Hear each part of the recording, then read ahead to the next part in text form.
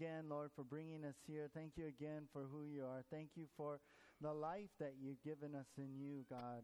Thank you for the freedom, Lord. Thank you for being able to just walk in you, to know you and have a relationship and have you in our lives, Lord. There's nothing like that, God.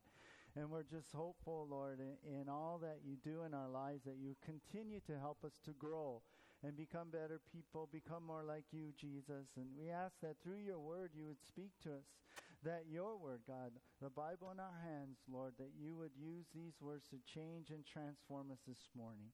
And by your Holy Spirit, God, may you speak. By your Holy Spirit, may you convict our hearts and draw us to you, Lord. So we ask for your anointing by your Spirit, and we ask this in Jesus' name. Amen. Hey, have you ever looked closely at labels? And what I mean is labels on the packages. It's like this. I found on a package of iron-on decals, at the bottom of the warning label, it said this: do not iron while wearing shirt. Kind of crazy. Or like this, I saw this on a washing machine at this public laundromat. The label next on the washing machine says, high spin speeds. Do not put any person in this washer. And you're like, oh, son, we got to put you in, get you a little cleaner here, yeah? How about this? On the Black Cat fireworks, the warning label said, flammable. Do not put in mouth. Like, you're going to really do that, right? Or on a Dremel electric rotary tool, it said, warning, this product is not intended for use as a dental drill. Come here, Dada. I'm just going to help out a little bit here. Another label. This label said, warning, has been found to cause cancer in laboratory mice. Now, that was on a box of rat poison. Why would companies put out these kind of labels? Well, you know why? Because people are sue crazy. That's what I call them. They're into doing lawsuits and getting money, right? It's a sad world that we live in. I read about a man who sued the family of the boy he had run over. In 2008, the Spanish businessman Tomas Delgado sued the family of the 17-year-old boy he had run over, and he had died. He had killed, basically. Reports say he was going 70 miles per hour in a 50-mile-per-hour zone when he hit the boy from behind with his car. Now, he claimed, when he took this lawsuit, he claimed the boy was riding his bike at night with no helmet or reflectors, and he sued them for $29,400, which is the damage to his Audi A8. Well, he later dropped the lawsuit after severe public pressure. Well, good, because, I mean, that's so wrong, right? I mean, he it was an accident, but he killed the boy here. Well, as we continue our study in the book of 1 Corinthians, Paul deals with this problem of the Corinthian believers suing each other in court. And what they should do, rather, they should show Jesus' love by forgiving and just letting it go. So I've titled our message this morning, Lawsuits or Love. Lawsuits or Love. That's our title. We're going to be studying 1 Corinthians chapter 6 from verse 1 through 11 this morning.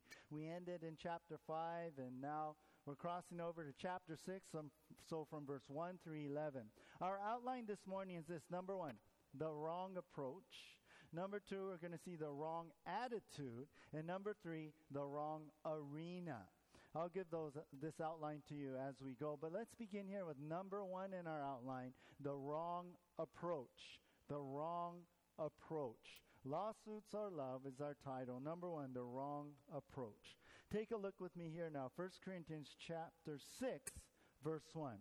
It reads, dare any of you, having a matter against another, go to law before the unrighteous and not before the saints. We'll stop right there.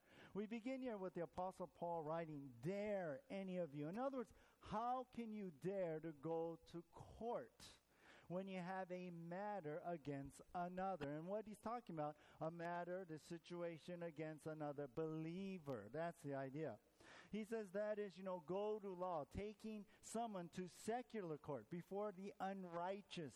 He's going, you take this fellow believer and you're going to the unrighteous. You take them to the secular court. The unrighteous here means the unsaved, someone who isn't saved. And then he says, not before the saints, not before the saved person, your fellow believer, a Christian here. So Paul's saying, instead of resolving it between believers, how can you file a lawsuit in secular court?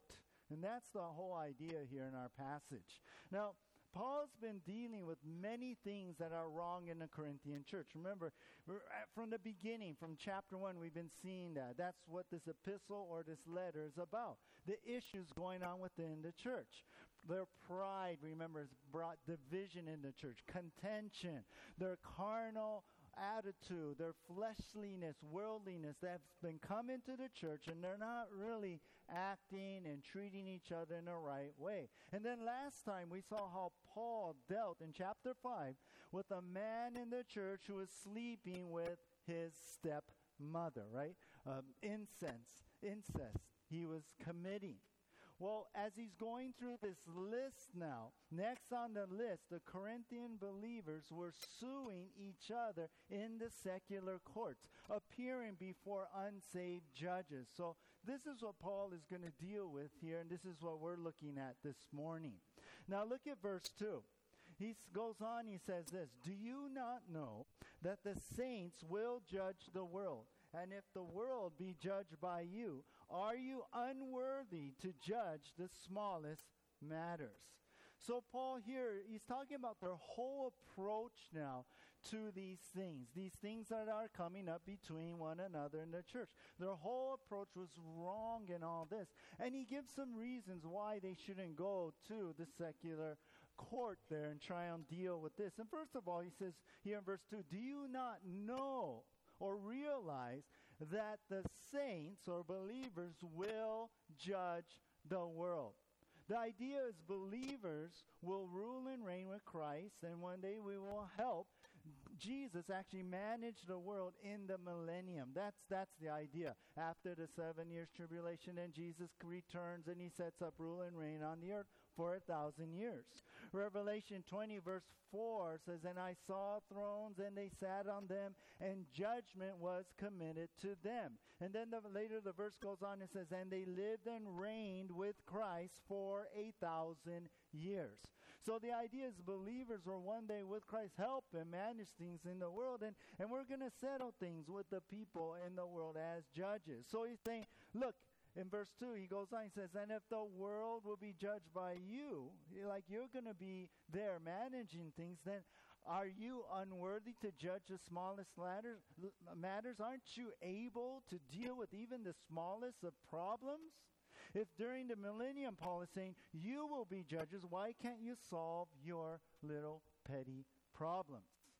One commentator, Bruce Barton, said, "By going to pagan authorities to settle disputes, the Christians were acting beneath their dignity." I like how he said that, yeah. I mean, we're going to have this position. Shouldn't we settle these things here within ourselves rather than bringing it before these unsaved judges?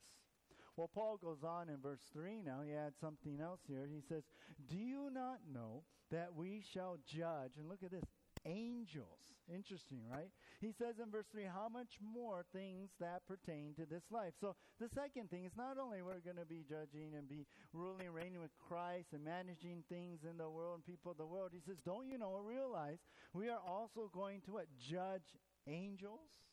The idea is believers will also be over created angels. Isn't that amazing thought? It's like, what? Who are we? Who am I? Interesting. In Psalm chapter 8, verse 5 says, "For you have made him," talking about mankind, "you have made him a little lower than the angels." And we read that in Hebrews, there's a voice. That means little lower angels on earth. But it goes on, it says, "And you have crowned him with glory and honor." So the idea in the millennium, we're going to have this place, and it's actually going to be over angels. So Paul's like, hey, if one day, believers are to judge the angels, how much more should you be able to manage things in this life? You should be able to deal with things in this life that you're going to be even overseeing angels. You know, I came across this interesting thing. One of the commentators was writing that there's a Jewish legend that says Satan, and we know Satan, he's just a created angel, right? He rebelled against God and fell. Well, this Jewish legend says that Satan is upset over this very thought. That what? Men, human beings are going to, believers, Christians are going to rule over angels, what? So he's upset over this thought that not only did he rebel against God, but his mission now, and we know in the New Testament says, Jesus said, is to steal, kill, and destroy, right? And especially Christians. He's all upset over this. So no wonder the devil does all he can to destine every person to hell, right? And in his wicked, proud way, I think he's sitting there thinking, hey, they are not going to sit in judgment over me. No way. So that's why he's really out to get believers and even everyone in the world. Well, Paul moves on here in verse 4. He says, verse 4, if then you have judgments concerning things pertaining to this life, do you appoint those who are least esteemed by the church to judge? So if then, right, if we are to rule over the world later and we're going to rule over angels, if you have these judgments concerning things pertaining to this life, these cases now pertaining to the things in this life, why do you appoint or you go to someone who are least esteemed by the church to judge? Why are you going to these secular judges and going to the secular court? Why are you going to these guys who are least esteemed? Now the ESV translates that they have no standing in the church, the least esteemed. In other words, these are secular judges, and they have no knowledge of the truths of God. And so Paul's like, and you guys go to them to solve things between you? I mean, they don't know anything of the Word and of the Bible. So Paul's like, look, think about that. Here's the logical conclusion. Since believers, hey, you're going to reign with Jesus and over angels with God's truth, then why do you look to the world to solve your issues? Makes sense, doesn't it? John MacArthur wrote in his commentary, the poorest equipped believer who seeks the counsel of God's Word and Spirit is much more competent to settle disagreements between fellow believers than is the most highly trained and experienced unbelieving judge who is devoid of divine truth. That makes sense to me. Well, they don't know anything of how God works and His Word and His truths, His principles, these unsaved. They're going by theirs, yeah. But why you go to them? You should be able to settle these things out yourself. So, Paul says this in verse 5. Look at verse 5. I say this to your shame. It is so that there is not a wise man among you, not even one who will be able to judge between his brother. So Paul says, don't you see this? This is shameful here. I mean, what's going on? And with a little bit of sarcasm, he's like, isn't there a wise man over there? Isn't there someone who's so wise? Remember at the early part of 1 Corinthians, they were like, well, I'm so wise. But it was with worldly wisdom, human wisdom, right? They thought they could make good evaluations, and they're like, I'm a Paul, I'm a Apollos, I follow Peter. You guys don't know. We know, right? With their philosophical Greek kind of thinking mixed in, right? So they thought they're so wise. So Paul, and with a little bit of sarcasm, is like, hey, is there not a wise man among there? Yeah? Not even one? Aren't there someone who can be so wise that they're able to judge between his brethren, between two believers here? You guys, you have God's truth, Paul is saying. You should be able to resolve things. You don't need to go outside there. You need to go within yourself. Now, I was thinking about this. Wouldn't it be strange if this doctor in training, let's say during his residency, if he were to, he has this problem, this issue, and what if he were to approach the hospital janitor to ask for his diagnosis on a seriously sick patient? Yeah. Oh, just use the Drano, No. But right, I mean, why would he go there? I mean, after 4 years undergrad, 4 years of middle school, 1 year intern and residency, all that, why would he go to the janitor? Shouldn't he have some tools and knowledge? Shouldn't he go maybe to another doctor or the chief surgeon or someone there, right? Why would he do that? Well, that's the idea. Paul's saying, why are you going outside there? I mean, you guys know the truth. You've been taught. I've been with you a year and a half. I taught you truth. People come in, teachers come in teaching you the truth of God. And then verse 6, he says, but brother goes to law against brother. A believer goes to court against a believer. And that before unbelievers. Now, understand what's going on here in the culture, in the society, in this ancient Roman Greek society. Legal cases like lawsuits were settled at the bema. Remember that word, bema, the Greek word bema, means judgment seat or seat of judgment. It was this raised platform in the center of the city, or the city of Corinth here, which is where this church is, and that was called the Agora. And there was a marketplace, and a lot of people came, hung up. But right in the middle was this platform, the bema. Well, here judges would sit, and they would listen to cases brought before them, and they would render their verdict. So being in the middle of town and in this open square here, the court was all public. So you know what would happen? There's a marketplace all around too. It was all public. So what would happen? This would become a very entertaining and great place to go and listen to and watch the court proceedings going on, all these lawsuits. And you remember we had learned that how the Greek culture loved their philosophy, loved their debates, loved their thinking, loved to kind of debate each other and argue with what's better and what is this. And then so you can imagine, so in court you bring someone there, hey, let's do some shopping. Yeah, let's go to food court and grab some, that Greek sandwich thing. And then let's watch a court case here. Let's see the attorneys battle it out. They would love to watch that. And so it was here Paul was talking about. Believers are taking other believers, suing each other in front of everybody, in front of the whole town. So what's Paul saying in all of this? He's saying it's shameful that you believers would air your dirty laundry, basically, when you should keep it within the family. And that's the point. It's shameful that you believers would air your dirty laundry when you should keep it within the family. That's what Paul is saying here. Recently, I saw this article. You guys know, Judge Judy, yeah? Judge Judy, well, there's this article that says, Judge Judy gets apology for false National Enquirer Alzheimer's story. I guess the tabloid had to apologize to the TV judge after publishing she had Alzheimer's and she had cheated on her husband. And so I was trying to look in an article. She never took him to court or anything. It seems like maybe for them it was better than seeing her in court or something, in all that way. But it made me think about this. Now, think about this.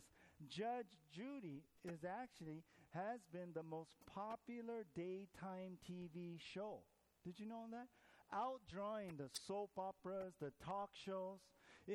Because, in her short kind of matter-of-fact style, people love to see her, get these people, in the civil cases. It's all entertainment. It's like, oh, yeah, whoo, that was a good one. Or, and crazy, funny things. So, I remember watching it here and then go, oh, look at her. Watch out for her, Well, think about that, how Judge Judy is. That's how the bema was in the city of Corinth. And so that's how believers will take each other there, and they go to court, and then here's all the city watching these two believers take each other to court and argue.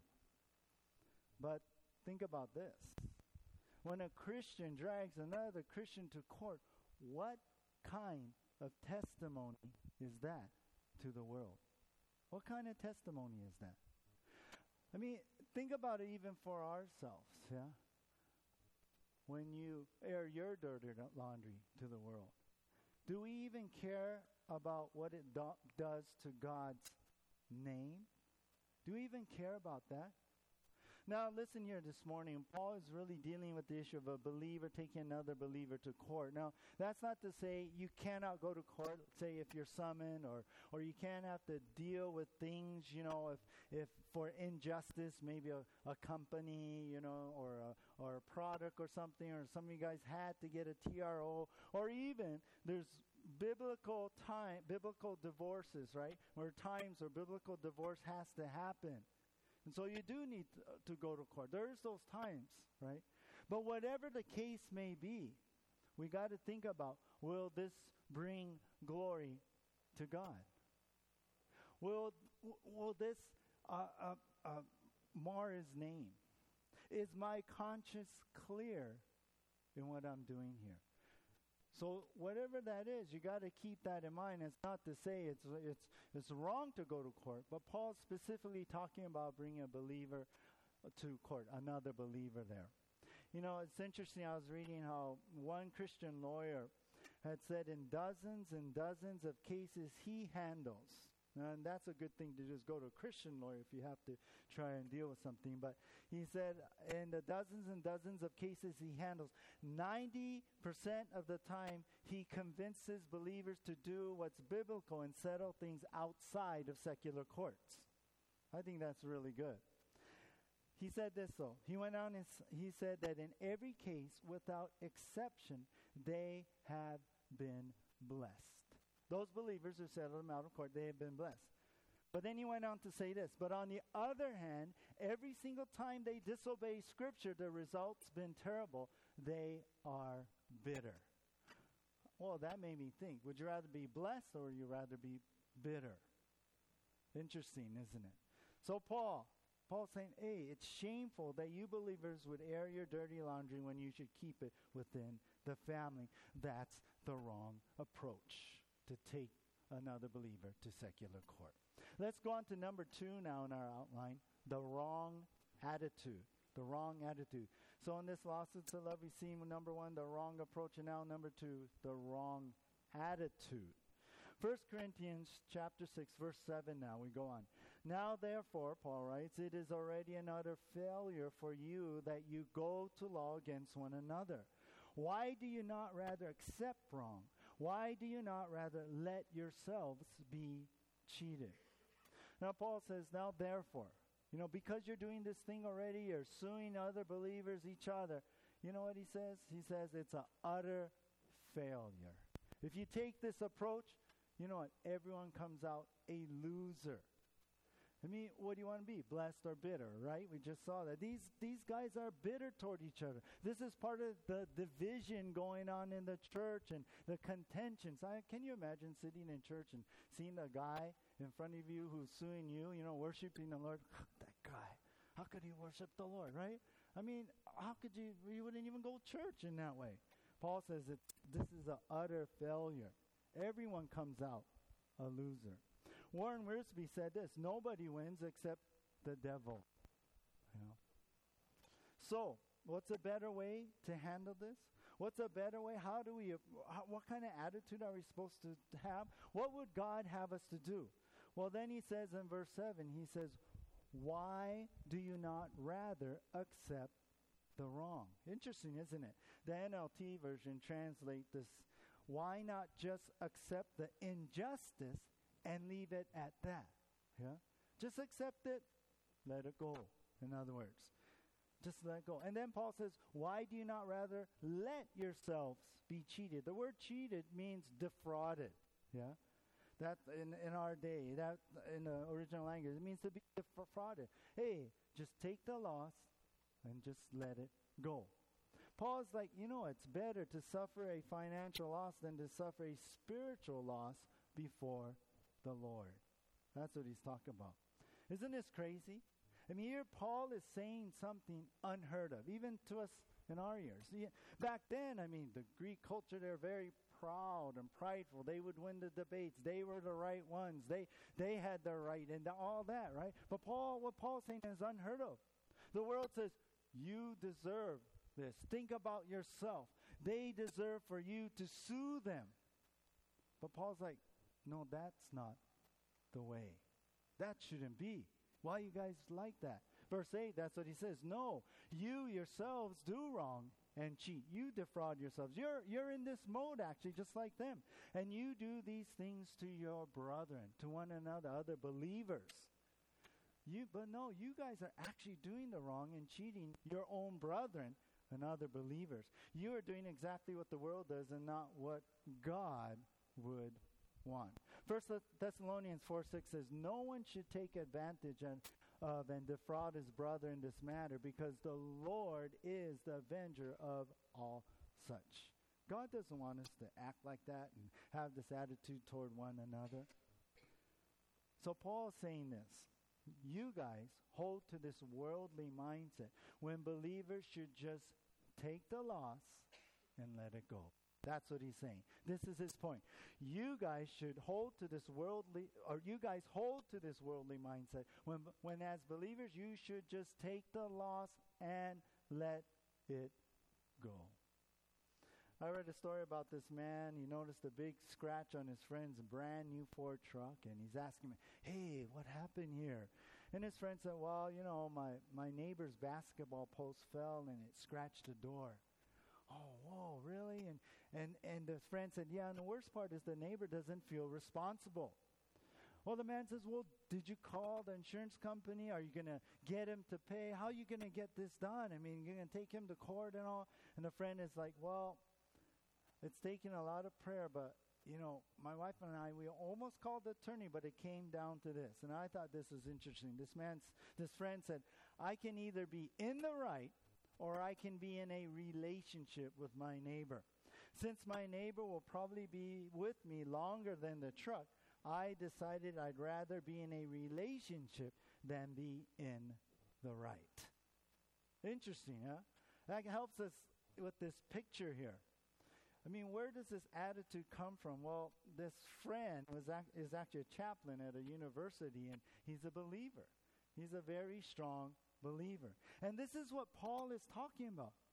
Hey, you guys are holding this worldly mindset, but as believers, we should, take the loss and let it go. This is what Paul is talking about.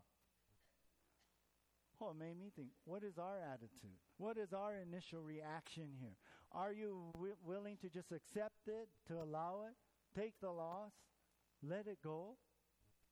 That's what Paul is saying. This is radical, yeah? This is pretty crazy, but Paul's saying, hey, if another believer, something happened, you know what? Let it go. I mean, what does Jesus want us to do? How can a believer do this? What would the Lord want us to do? I'm glad you asked. Turn over to the left to Matthew chapter 5, and we're going to expand this a little bit with some of Jesus' words. Matthew chapter 5, verse 38.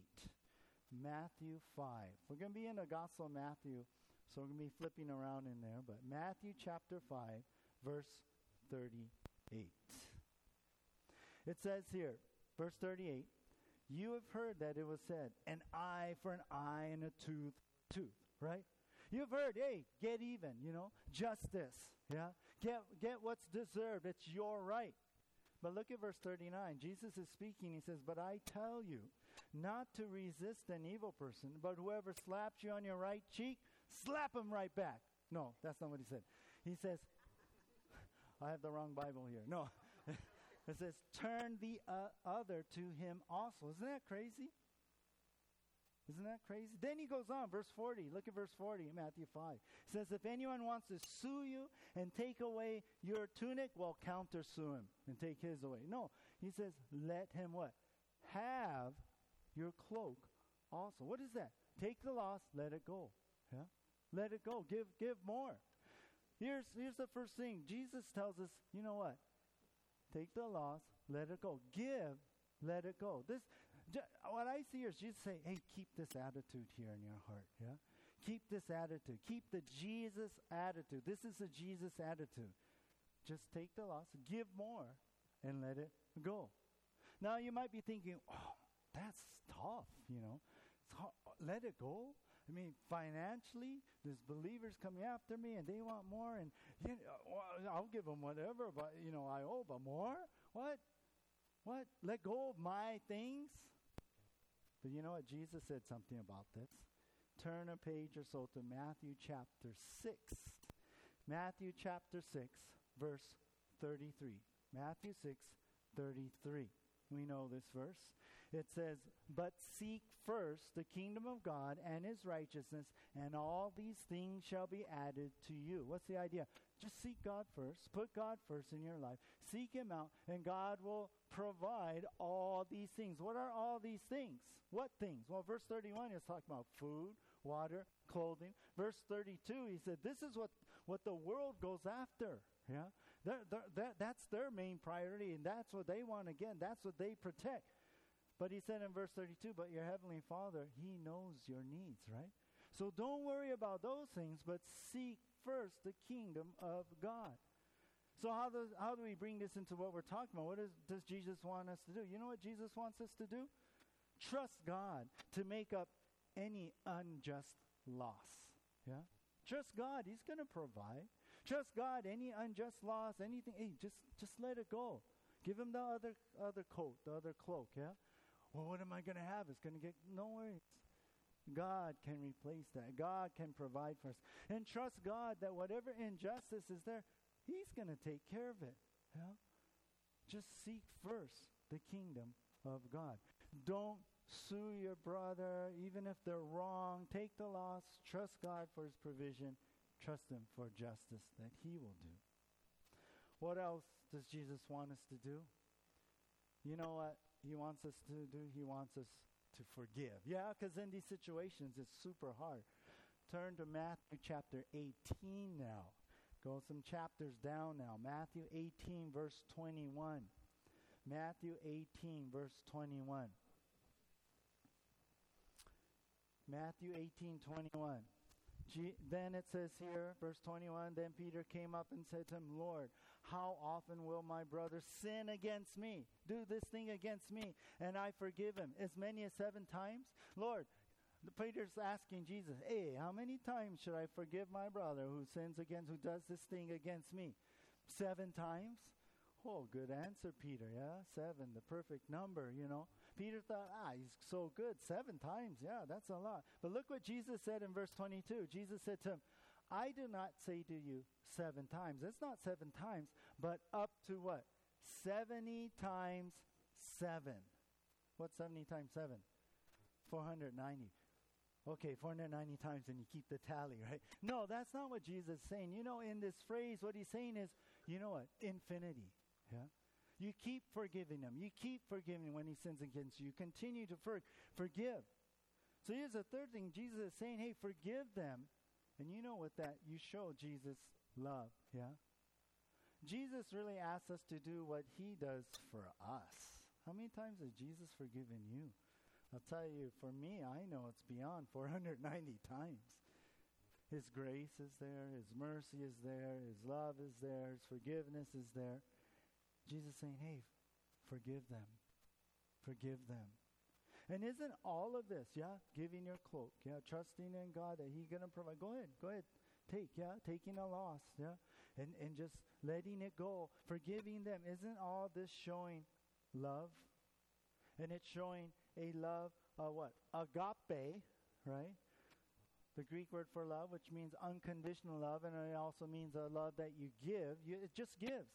Even if the person doesn't deserve it, right? It's undeserved love. That's another definition for agape, right? Isn't all this showing a love, really, that the world cannot give? Yeah? It's a different way of doing things. Why is that? Because Jesus is in us, right? Jesus is in us. And so we can give that kind of love, even if they don't deserve it. Let me ask you this morning, what has your attitude been lately? Does it reflect Jesus in you? Is your attitude true to who you are in Jesus now? Yeah? Is it? This is what Paul is bringing out. Hey, why don't you just take the loss? Let it go. Why you keep this worldly mindset, this attitude? Why don't you have this attitude of who you are, or who you following? Jesus. I was reading a statistic in the U.S. There are 15 million civil suits filed every year. Can you believe that? 15 million. They also had a little chart, and they say that 80% of lawyers, of the world's lawyers, live, you know where? New York.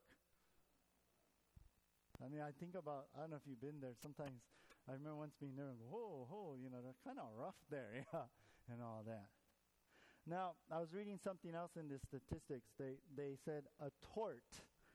You know what a tort is? Not a tortilla. A tort is a wrongful personal injury that merits legal compensation. So it's someone, suing, a tort. Yeah. Guess what? Alaska and Hawaii win for the lowest cases of tort cases. Now, I don't know about Alaska, but maybe I was thinking, well, maybe Hawaii because of our attitude of aloha, maybe. Yeah. Interesting, I thought. Well, do people see something different in us? Do they see our aloha, our love, the love of God in us? Or are we just more of the same? That's what Paul is saying. Why are you holding to this mindset, You should be radically different, doing the opposite, being radical in how you do this, on your attitudes in this. John Phillips wrote, "What would this disgraceful squabbling openly in court do for the testimony? Would not the unsaved say, these Christians, for all their lofty claims and their high-sounding teachings, are no better than we are?" So true. Well, let's move on here now to number 3, the wrong arena. We have the wrong approach, the wrong attitude, and lawsuits are love, and now we have the wrong arena. So as Paul is talking about lawsuits, or do we give love? 1 Corinthians 6, back to 1 Corinthians 6, verse 9. He says here now, this is our last section, he says, "Do you not know that the unrighteous will not inherit the kingdom of God? Do not be deceived, neither fornicators, nor idolaters, nor adulterers, nor homosexuals, nor sodomites," verse 10, "nor thieves, nor covetousness, nor drunkards, nor revilers, nor extortioners will inherit the kingdom of God." Now, what a list here. Paul here says, we know, he's saying, we know the unrighteous, those who are not saved by Jesus, will not inherit or obtain the kingdom of God. In other words, they're not going to go to heaven, right? If they're unrighteous, they don't have Jesus. We know that without embracing Jesus Christ in our lives, we'll never be righteous enough to go to heaven no matter what we do. We understand that. We understand what the Bible says. There's not enough good you can do to cover the bad that we have done, the sin. There's no way. So Paul's like, we know the unrighteous can't do that. He wrote in Philippians 3:9, "And be found in him, not having a righteousness of my own that comes from the law, but that which comes through faith in Christ, in the righteousness from God that depends on faith." Right? We have faith in what Christ did on dying on the cross for our sins. Then we can be forgiven. Then we can be washed clean. Then we have the righteousness of God. So we are able to be made right before God and go into heaven. So Paul says, do not be deceived, he goes on here in verse 9. Don't be fooled into thinking you're okay. Don't be self-deceived. And then Paul lists some moral sins of the unsaved. And it's not everything, but some of the major categories here that he lists here. So now we're going to get to why he's putting this here in context. But for right now, so he makes this list now of these moral sins of the unsaved. So he says, those who live without God in their life, these guys are not going to heaven like these fornicators. What is that? The sexually immoral. Idolaters, those who worship false gods, false religions. Adulterers, we know what that is, right? Infidelity, having affairs. Those, he's talking about those who practice these things, they're not saved, where they continue in this. Then he says here, homosexuals nor sodomites. So look, the Bible lists this as sin, right? In the midst of all these other sins. Then he says, thieves, nor covetousness. Covetousness is greedy, and that goes along with the thieves. He says, drunkards, nor revilers. Revilers are those who speak abusive words. They wound with their words, speaking hate and bitterness. And lastly, he says, extortioners, those who take unfair advantage of people. They're swindlers, really, the word means, or embezzlers. Today we call them scammers, yeah.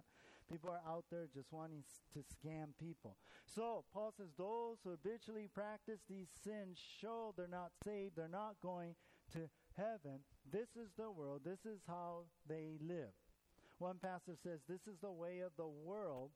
This is a microcosm or sphere of the society. So it's this picture he's painting here with all these sins. But then look at verse 11 now, our last verse for this morning. He says here, and such, what? Were some of you. I love that.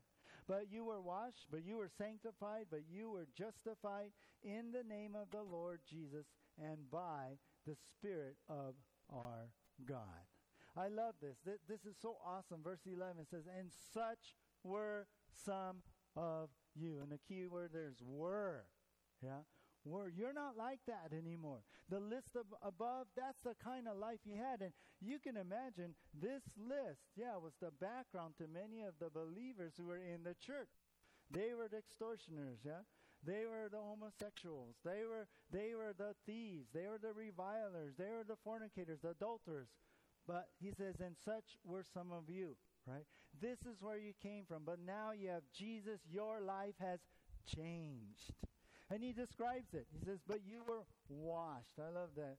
Clean of their sins. Yeah. Forgiven. Washed of guilt and sin. No longer held against them. They're washed by the blood of the Lamb, Jesus Christ, who died on the cross for their sins. And then he says, but you were sanctified. Sanctified, remember, means set apart. It's the word that describes our process of becoming more like Christ, our growth, our maturity in godliness. I mean, we're not perfect right away, but we continue to grow in God because why? We have been made new creations, right? 2 Corinthians 5:17. We have a new life now in Jesus. And now this life is separated and sanctified from the world.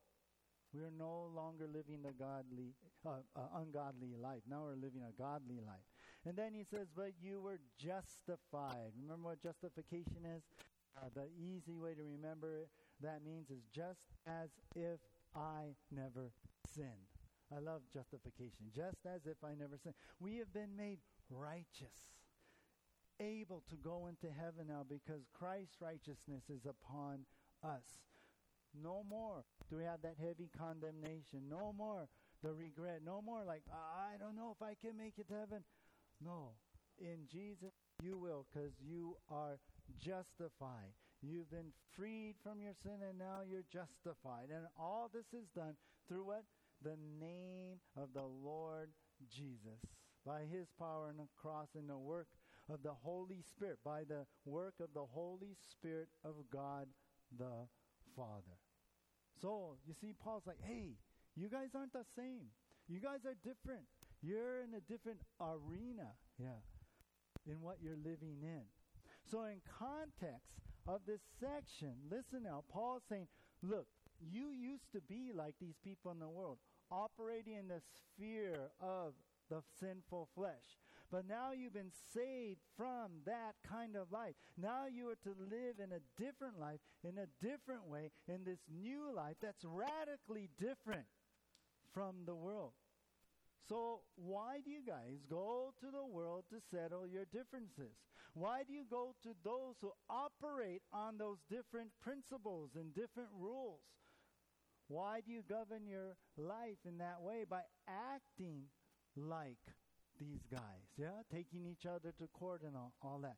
And not by having and holding that attitude of accepting the wrong, forgiving the wrong, trusting God to bring justice. Here Paul is really saying, you know what? Look, this is not you anymore. You're sanctified. You're separate from the world. You're part of the kingdom of God. now. You're not part of the kingdom of the world. You don't breathe the same air. You live in a different realm, a different dimension now. Don't act like you've never been changed. Don't abide in the wrong arena. So our last point for this morning is this, and Paul is saying, don't be self-deceived and live in the old sinful flesh. Draw the line in the sand and stay transformed. That's his point. Don't be self-deceived. Don't think and just keep living in the old sinful flesh. No, draw the line in the sand. Stay in that transformed life. Keep living on that side of the line. I think about the time when Moses came down from Mount Sinai, remember in Exodus, and he found the Israelites. They were worshiping the golden calf, right? That idol that they made. And in Exodus chapter 32, Moses came down, and you know what? He stood at the entrance of the camp.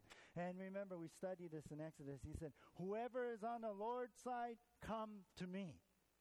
In other words, Moses drew a line in the sand there, and Israel had to make a choice now. What, you want to live like worshiping idols like you did back in Egypt? Or are you going to live for God? And that's what Paul is calling the Corinthian believers here. Come stand with me on this side of the line. Don't be self-deceived. You're living in the old sinful life. Living what you were, that was the realm. That was the way. That was the arena. No, draw the line in the sand and stay transformed. Live that transformed life. How about us today? We hear the call, really. That's the Lord speaking to us. Are we living that transformed life? Or are we still playing games, crossing the line here a little while, and then crossing, yeah. Praise the Lord, yeah. Yeah, amen, yeah. Then we cross the line and we get into our things, yeah. Or we treat each other like these guys are treating each other. Which realm are you in? Which arena do you mostly live in? Paul said, draw the line, get on this side, and stay there. Well, as we come to a close, think about this now. How these Corinthian believers had the wrong approach, taking each other to court, acting like the world. I mean, what a witness is that? Think about how these Corinthian believers had the wrong attitude. Rather, they should have just take the loss, let it go, right? They should do that. But rather than that, they're selfish, bitter, revengeful, defrauding each other even just to get their way. No different than the world. Think about how these Corinthian believers lived in the wrong arena, not as changed people, but living in the sinful flesh, standing on the wrong side of the line. As kingdom people, we should what? Give. Just give. Let God worry about providing. Let God worry about justice. But be a believer that is willing to forgive and what? Show love, unconditional love. Something the world cannot do. Remember Jesus said in John 13:35, by this all people will know that you are my disciples if you have what? Love for one another. And especially in these kinds of situations. So where do we stand? Where do you stand this morning? I'll close with this quote by J.H. Smith. He said, never does a man stand so tall as when he forgoes revenge and dares to forgive injury. So the choice is out there for us, and how we live as believers is presented to you here. What are you going to choose? Lawsuits or love? Let's pray. Lord, we all come here today with a heart that's been convicted, God, and how we've had a worldly approach, worldly attitude, and how maybe we've been living in that worldly arena, and it's not yours. It's not your sphere. It's not of you, God. And we've been giving in, Lord, to that. God, help us. Forgive us of our selfishness, our pride, our fleshly dealings with others. Please forgive us, Lord. Help us to live that transformed life. And Lord, I also pray for those who are here that have never given their lives over to you, God, that today they may come, Lord, to you, to the cross, be forgiven, cleansed, and that you could give them that new life so they can be free from sin and they can be free to live that transformed life. Jesus, you're so good. You've been so merciful. We don't even deserve to be here. God, the things that we have done, Lord, before a holy God, oh, who are we, Lord, to demand anything? And even as Christians, we've failed you. We've given over to our weaknesses. We've been a bad testimony to the world. And yet, Lord, by your grace, you still love us. Yet by your grace, you're still here for us, Lord. Oh, God, we're humbled by that. And so, Lord, help us to love like you love, Lord, to those in the world and especially to our fellow brothers and sisters in the Lord. God, you're so wonderful. You're so great, God. Lord, I pray for those who are going through situations where they've been treated unjustly, Lord, where they have been scammed in one way or another, where maybe it's other believers, and that's what hurts the most, when believers should be doing better and living in a better way. But I just pray for those right now that you speak to them, give them wisdom and what to do, what steps to take, God. And no matter what the situation is, Lord, guide them in your will, and may you be glorified in all of this. For you are our Lord God, and we want to trust you, God, that you will take care of things, and we will just need to fulfill our responsibility before you, to be obedient, to love, forgive, let go, take the cross. In Jesus' name, amen.